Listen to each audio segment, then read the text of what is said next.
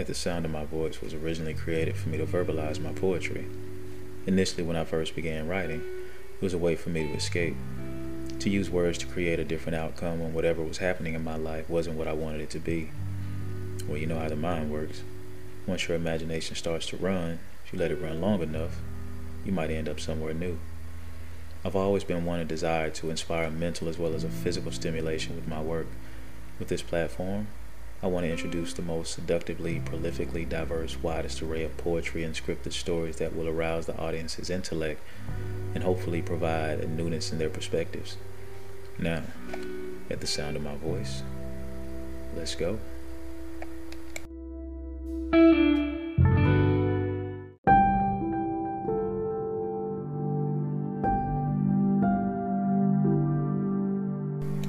The last time I saw her, she had a spellbinding control over me.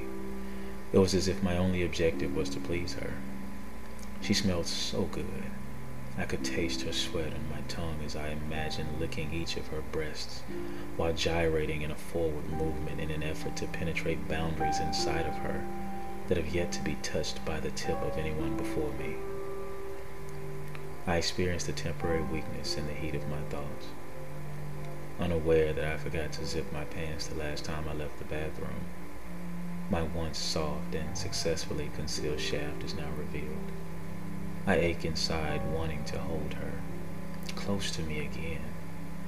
I can't tell whether it's my love for her or the lust inside of me wanting to use all of my body to penetrate her mind, body, and spirit.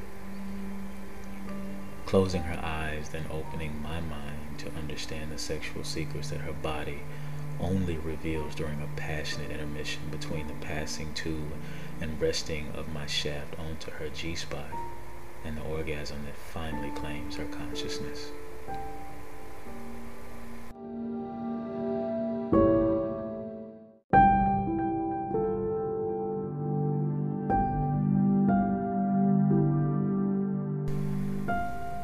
Only being an excerpt from one man's mind does not give one reason to stray away from the fact that it's a common scenario that describes the innermost sanctums of many others.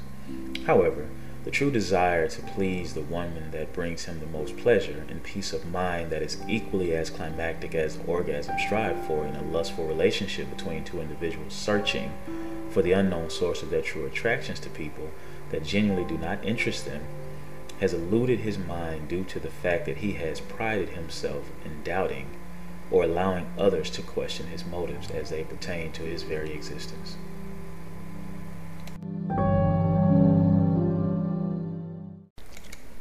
Convergency, the coming together of the three core characteristics of a woman's beauty: independence, confidence, and intelligence, and the result being a multiclimactic outcome.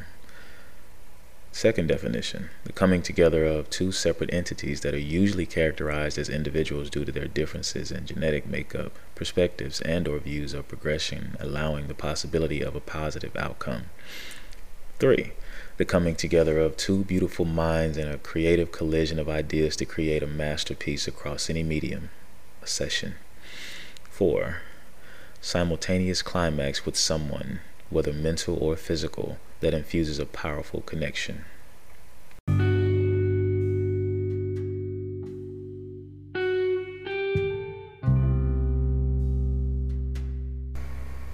Once awakened, he gently takes her by her hand and softly caresses all of what he believes to be his. The breakfast tray that has been decorated for her is falling onto the floor. Regardless of the exhaustion lingering throughout her body, she continues to respond to his movement with all that her moistures persuade her to. Suddenly, she stops. She looks him in the eyes and suggests that he remember the arrangement agreed upon from their initial encounter. The words elude him as his mind clouds with allowing her to add a continuous friction to his already throbbing weapon that was used in the education of a new spoken language during last night's infusing sessions. Feeling as though he can't wait, he takes her by the waist, flips her onto her stomach, and with one hand grabbing her by the waist and the other firmly gripping her hair from behind, he thrusts deeply into her. The recently discovered territory is now very, very familiar, while inside of her, he convinces himself that this is what it's supposed to be, disregarding any prior experiences that he had believed that he can convince her to abandon all prior agreements and allow him to lure her into future continuations of their passionate renditions of the fantasies that we all pray we never wake from while asleep.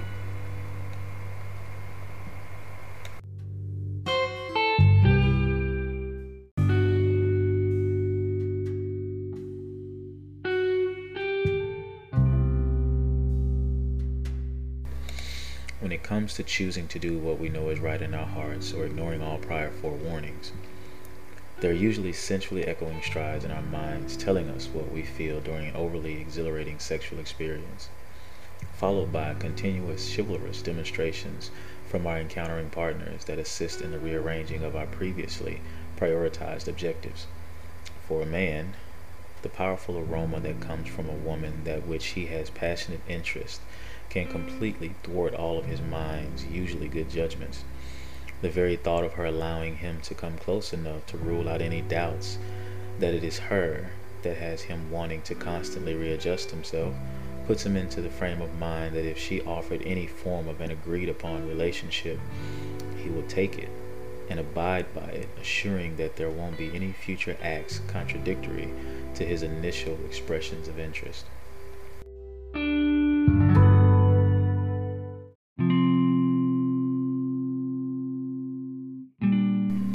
Now that they are open, her senses are vulnerable to even the slightest aroma of the once forbidden, now permission-filled exercises that arouse her mind's abandoned corridors. The explorations of those past have all but been a success in finding the uncharted territories of her body that she herself cannot fully understand. Yes, it's true. She wants to be treated like a lady. She loves me for the way that I caress her body from head to her neck, her shoulders, her back, her ass, and then down to her legs and feet. Her eyes express a hell yes, as the tightness of her contracting walls accept all of me with a feel so good moan upon her lady now becoming more firm as well. The thing is, now that we've established the fact that all that drives her crazy once I'm down to her waist, she wants me to take her with one hand, then the other carefully clenching a fistful of her hair, and impress upon her deeper inside of her flowing sanctum of sensual solitude, created for that special someone that is capable of providing the penetration needed to ease the pain of her introduction to her seventh letter just a third of his circumference past her clitoris. This time she wants to be handled with a firm hand, the consistent allowance of her constant flow of eruptions onto the surface beneath us. Hopefully, just the thought of me permissibly taking charge and lighting the once darkened regions of her body will persuade her to reciprocate with a speechless physical rendition of my gratitude. Now that is more than a mouthful, literally.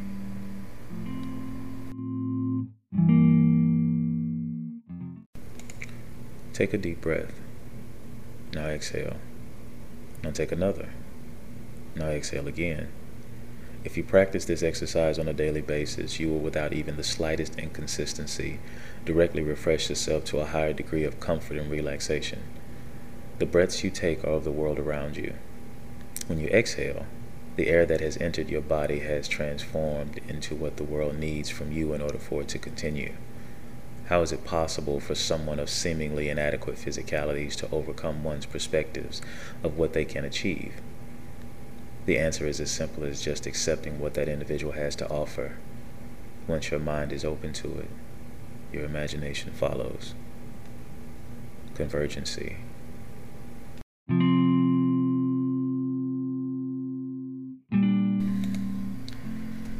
One man's weakness. Weakness not having a negative connotation. Some people associate weakness with the thought of impotence. And for a very long time, I took the word impotence and applied it very ignorantly in my youth. But once I came to understand and realize what it was, it's also a very powerful word. It's not exactly as weak as people think that it is.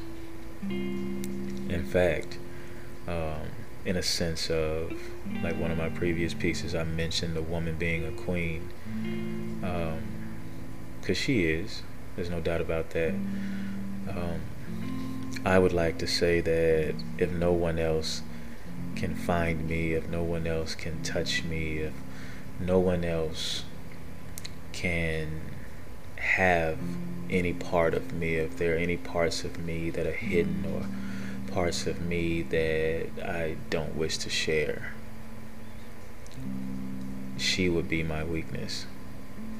But also inside of that weakness, a strength enough to share those parts of me that I would not even think of sharing with anyone else. And so in turn, there's that deservation of reciprocity. And although our reciprocity a lot of times comes in the form of something physical, there's also a mental connection that has to be there in order for us to understand and channel our focus when it's time to see what we need to do to show that we can be considerate and appreciative of the experience and gain more knowledge as the experience goes. Because as I've stated before, it's not us that gives the orgasm. It's not us that gives the cause for that effect.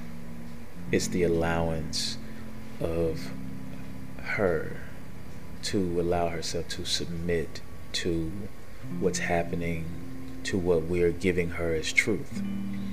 So it's up to us to lead and guide that truth, especially when she is still searching for that part of herself that she hoped to find long before you've even met her.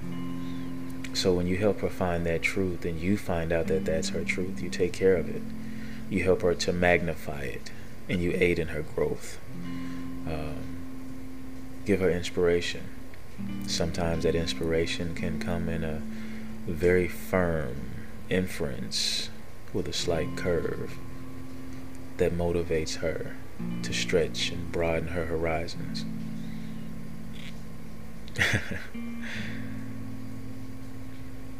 It's a mood that I can see myself constantly being in once I get that very same inspiration. It's not always a sexual thing, but yes, there are some sexual connotations to it. But all of it's just a back and forth gander when it comes to making her smile, making her laugh. And even though you may be suggestive in the moment, it's not always about that. Sometimes you can engage her in a conversation that she could never have with anyone else, but you can have it with her because that's not your main focus.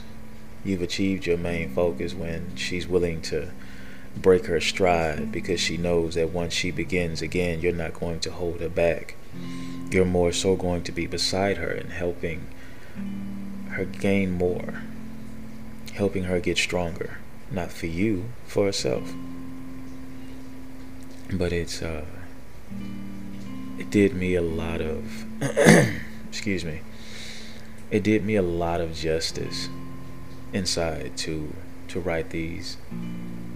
It gave me not only a sense of self, but a sense of destination, where I was headed, so that before I even decided to approach, I could find out who I was first before I tried to help someone else discover themselves. So again, I thank you for listening. It's definitely been a privilege of mine to give you this part of me. Thank you.